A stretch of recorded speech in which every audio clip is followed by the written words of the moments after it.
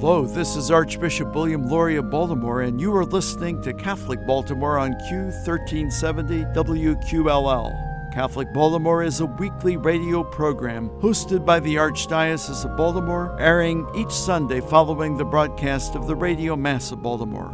We are grateful to our Catholic radio partners for sharing with us some of the contents in this program and for the opportunity to bring quality Catholic programming to the Archdiocese of Baltimore every Sunday. This is Sean Kane, and you're listening to Catholic Baltimore. We are here today with Joan Denton, the author of an article called The Work of Your Fingers, which appeared in America magazine. Joan has advanced degrees in both science and theology, and a master's and doctorate in science biology, and has authored or co-authored more than 100 scientific articles or reports. More recently, she received a master's in theology from the Jesuit School of Theology in Berkeley. Joan, thanks for joining us today, all the way from California. Yes, thank you very much for having me. So, as I mentioned, you wrote a wonderful article called The Work of Your Fingers for America, which prompted me to reach out to you. In the article, you make a case that the authors of the Bible were amazingly accurate in their predictions about some aspects of creation, and that key verses from the Bible can help us maybe understand the creation of the universe. Before we get into some of the examples that you cite, as well as some others that aren't included in the article, this is something you've studied and given some thought to for some time, isn't it? Yes, I've actually thought about it for many years, sort of silently thought about it, silently observed patterns, and never really thought about writing it down until I was getting my master's of theology at the Jesuit school. So, yeah, it's something that has just actually come to me over the years, something I didn't actively go after, but a pattern that I've observed, and finally was fortunate enough to be able to write it down. And how did you become interested in this school of thought? Well, I'm a lifelong Catholic, and my family and myself are daily communicants. And so over the years, that's sort of where I started, where over the years, of course, I sat and listened to many times the readings from the Gospel. And so I was very familiar with that through my practice of being a Catholic and reading the Bible. But I'm also a scientist, and that is what my field of study was, and that's what I spent my career life doing, was being a scientist. But I was educated in a very secular environment, so I never talked about my religion or my faith or my theology or these things that occurred to me out in the open, because I felt intimidated that as a scientist, if you actually expressed, especially with this Galileo controversy, if you expressed any kind of validity of the Bible and science, I would be very much looked down upon. So anyway, I kind of thought about it for many years and listened to these verses, and then I became more and more aware that there was a pattern that I had never seen anybody else express about science in the Bible.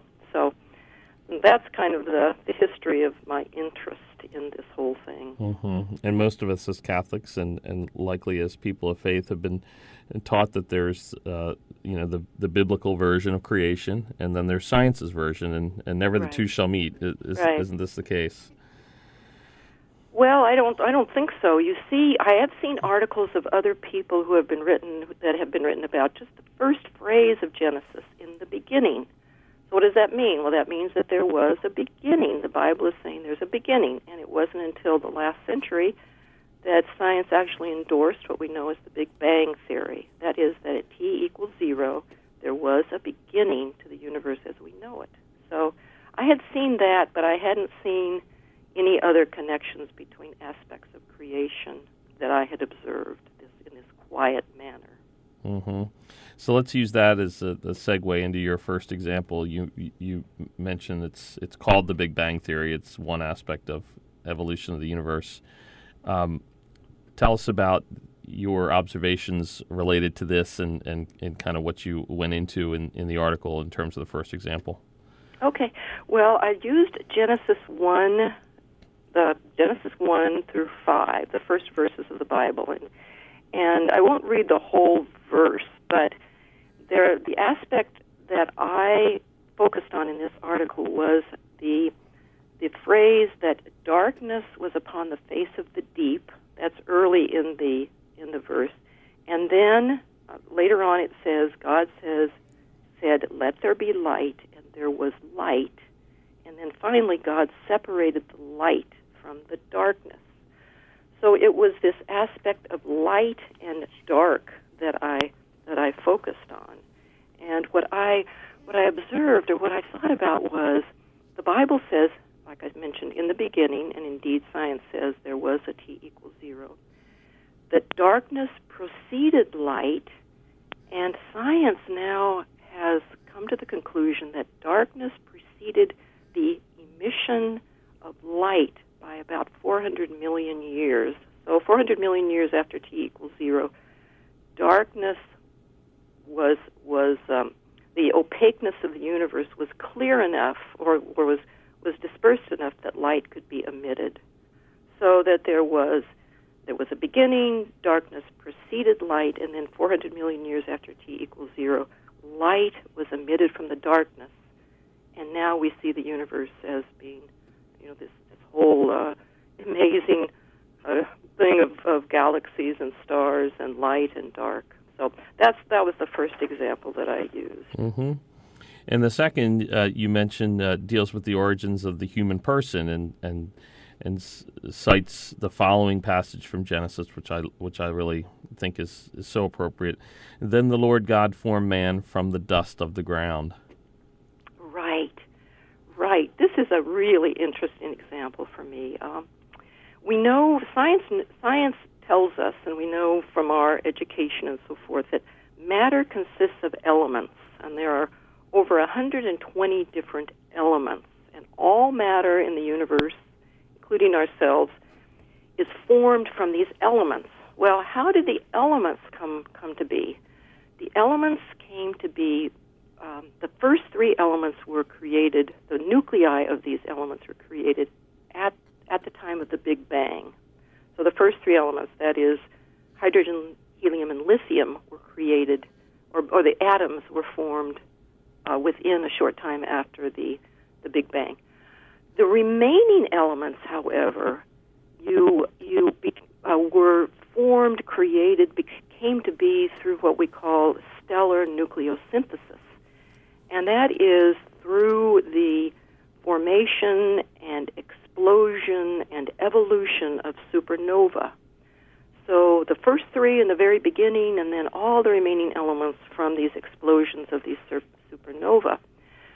So the extrusion of these elements into space was actually, it's a huge field of study, but actually were agglomerated into the Earth that we know it, and and who we are. And one of my favorite quotes is from Lawrence Krauss, who's an astrophysicist, and this is an amazing thing. He says, every atom in your body came from a star that exploded. Excuse me. And the atoms in your left hand probably came from a different star than your right hand. Mm. You are all stardust. And it's just so perfectly an explanation of that Genesis 2-7, which says, the Lord God formed man from the dust of the ground. Absolutely. That we're all stardust. Just amazing to me. It really is. It is, as you say, it's a perfect explanation. Right. In your third example, you tackle the commonly held belief that's so prevalent in the Bible, our being chosen by God. How do you reconcile this common citation in the Bible with the notion of being chosen before the beginning of time?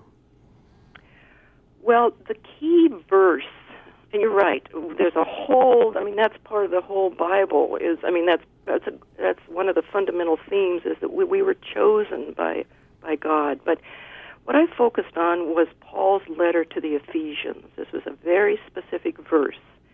And what Paul says in that verse, chapter 1, verse 4, and this is it, just as he chose us in Christ before the foundation of the world. And the the thing that I focused on here was this phrase, before the foundation of the world. So what science now says, and scientists agree about this, whether they're believers or non-believers, that the universe, we know that the universe had to develop along an extremely narrow range of mathematical constants in order for life to emerge. And this is called the anthropic principle or the cosmological principle. One can look it up on Wikipedia. It's all there. The anthropic principle or the cosmological principle. And again, that in order for the universe to develop and in order for us come to exist, the universe had very specific narrow range of constants. And if it had deviated at all from that, we wouldn't be here. And maybe I could just again quote this famous quote from Frederick Dyson, also a scientist. But this is probably the most familiar scientific quote that is associated, and it goes right back to the chosenness before the foundation of the world. And he said, as we look out into the universe and we identify the many accidents of physics and astronomy that have worked together to our benefit, it almost seems that the universe must, in some sense, have known that we were coming. It's just amazing. A little chilling there. Amazing. It is, it really, because I am just so interested in this topic that I just think about it a lot, and at times it kind of brings me to tears. I just can't believe that the universe is so beautiful, and that our biblical ancestors who wrote the Bible, and Paul's letter could have been so sort of anticipated what we would be finding out now. And there'll be people listening to this and praying about it, no doubt, reading your article, wondering how in such primitive times they could have been so prescient in their observations. Mm-hmm. To what do you attribute that? How do you? I'm sure you've thought about it much in your own mind. Yeah. Well, I think that's one of the key, I guess, conclusions of the article. The article was titled sort of the scientific observations of our biblical ancestors. So I think what I would say is that although these writers, and you have to remember the Bible, of course, was written, between 600 B.C. and maybe 1400 B.C., that these people who are the writers of the Bible were keen observers of their environment. They observed the natural world, not through telescopes and microscopes and labs and petri dishes, but they watched, they observed, they saw what was happening in the natural world. So they were keen observers of the natural world, and second, that they really thought and reflected on it. So they saw and they thought about it. But they were also products of their own culture because they were influenced by the cultures around them, specifically probably the Babylonians and the Arabs and the Greeks. So they were influenced by these cultures. So a combination of this. And I just sort of think that they were a product of natural observation, experience of the natural world, influenced by these surrounding cultures, plus the factors of inspiration and revelation. Thank you so much for being with us today. Thank you so much, Sean. Good to talk to you. All right, God bless. Thank you. Catholic news from the Archdiocese of Baltimore and around the world with the Catholic Review. As he led the invocation before the August 14th Baltimore City Council meeting, Baltimore Archbishop William E. Lori prayed for peace and unity following the brutal display of hatred and violence in Charlottesville, Virginia, 2 days prior. Give us the courage to excise from our midst anger, violence, hatred, and bigotry, and the underlying sin of racism that is still so prevalent in our midst, he prayed. Bring about that day, O Lord, when people will cease to hate their brothers and sisters because of the color of their skin, or their religion, or their nationality. He concluded by asking God to, quote, help us live together, work together, and worship together, to keep each other safe, to look out for one another, to practice kindness, and to experience across the lines that divide a real sense of human solidarity," end quote. You can read more at catholicreview.org.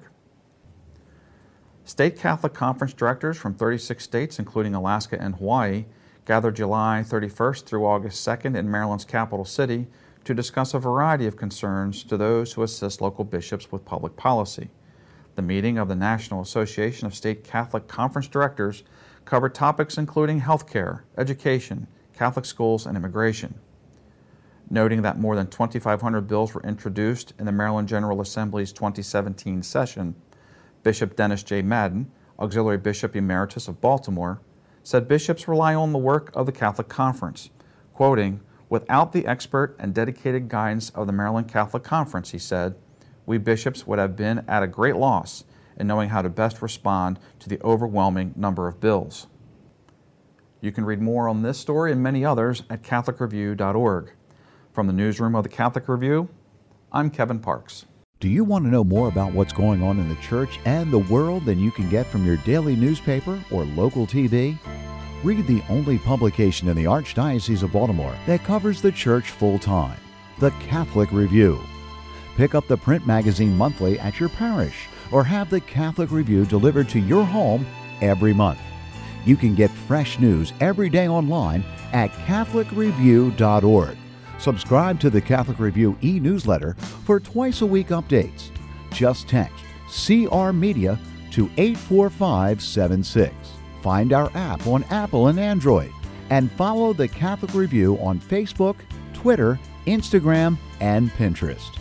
Wherever your faith takes you, Catholic Review Media is ready to inspire, teach, inform, and engage. Read it today in print and online at catholicreview.org. That's catholicreview.org. You are listening to Catholic Baltimore on Q1370 WQLL. You're listening to Vatican Radio. Catholic leaders in the United States have spoken out forcefully against racism in the wake of violent protests that erupted last weekend in the city of Charlottesville, Virginia. A planned rally by the so-called alt-right that included white supremacists and neo-Nazi groups was met by large counter-protests. As fights broke out between the two groups, police attempted to disperse the crowds. Dozens of people were injured and one person was killed when a car was driven into a group of counter-protesters. The bishops of the United States spoke out immediately to denounce the violence. The president of the United States Conference of Catholic Bishops, or USCCB, Cardinal Daniel DiNardo, issued a statement on behalf of all the bishops, condemning the violence and hatred seen in Charlottesville. The abhorrent acts of hatred on display in Charlottesville are an attack on the unity of our nation and therefore summon us all to fervent prayer and peaceful action, he said. Following the USCCB's statement, Vatican Radio's Christopher Wells spoke with Cardinal DiNardo and asked him about the bishop's response to the events in Charlottesville. Well, I first want to say that Saturday afternoon, almost immediately when we became aware of it, I issued a statement on behalf of all of the bishops of the United States and what seemed to be also joining a number of leaders, religious and otherwise, around the nation, condemning the abhorrent acts of violence, hatred that were on display in Charlottesville. We see it as an attack on the unity of our nation. We see it as a massive evil thing, as I would want to say that we find all of those racism, white supremacy, neo-Nazism evils have raised their voices and in acts of deplorable violence, and so we want to raise our voices against them. May I add, we also want to pray for the victims of violence, especially for the young woman, Heather Heyer, and her family. We pray for the repose of her soul. We pray for her family. And there's a number of others, in fact, a young woman from Houston, who are recovering from their injuries. Our point is to pray, to call on Catholics and all peoples of goodwill to pray for healing, and then to start working anew for unity and peace in this time of tension and division. Your Eminence, the Church has been part of the conversation on race and peace and unity in our country. The events in Charlottesville seem to be part of a series of events that have inflamed racial tensions and other divisions in the United States. Can you kind of clarify some of the issues that are being raised by these events? What's at the heart of these new racial tensions, these new divisions in the country? Well, we last year, in light of earlier racially charged shootings and whatnots in the country, had put together a task force to promote peace in our communities. And we did that last year with a series of recommendations for calling Catholics together, too, even with others, and to speak a little more on this mutual respect. What we find that's newer now is that what would be just voices now are descending into actions, and actions of violence and against African Americans, people of color. By the way, we've also noted in some of the more recent things, anti-Semitic comments too. For some, the emphasis on our nation, and as you know, we've had nationalisms before that have been hurtful, but now we see this rising again, along with this racist thinking and action. We see that as new, even though this has happened before, but we see it as new and therefore calls for a response by people of goodwill, by religious people. I think it calls for a response by our own Catholic congregations. And in fact, you've just denounced this atmosphere of hatred and division in very strong terms, calling them abhorrent acts and describing them as evil. And at the same time, first of all, you said the Church summons us all to fervent prayer and peaceful action. And you've also said that this is an opportunity for all people of goodwill to end racial violence and to build peace in our communities. What can the Church as a whole and Catholics as individuals do in terms of peaceful action and concrete actions aimed at building up peace?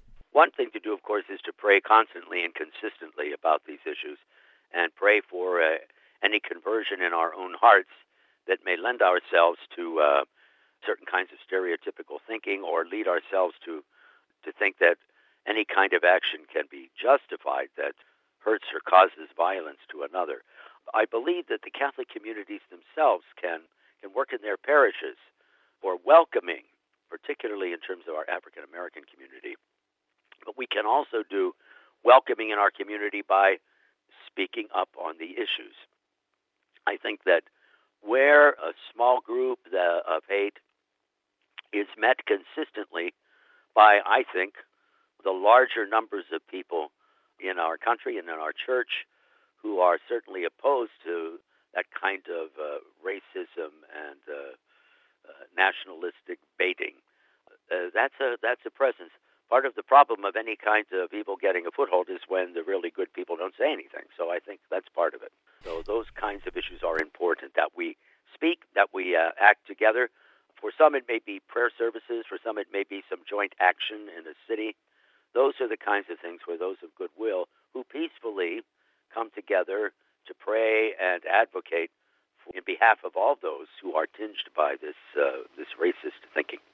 And any final thoughts as we wrap up our interview? Well, I think what we are is at the beginning of another form of both encouragement and action that we, I think, as bishops will do and will be speaking about very soon, that has happened before in our country.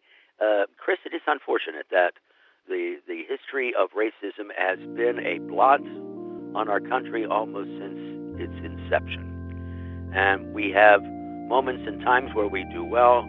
I certainly think over the past 40 years there have been many good things that have happened. But it is obvious from the kinds of things that went on this weekend that we still have work to do. So it just reminds us that this is a steady task.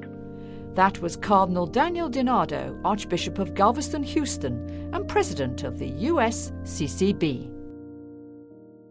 Life can be hard, and at times we feel overwhelmed and alone. When faced with problems, know that there is a group of Catholics who are part of the prayer ministry of the Archdiocese of Baltimore, waiting to lift you and your needs to God in prayer.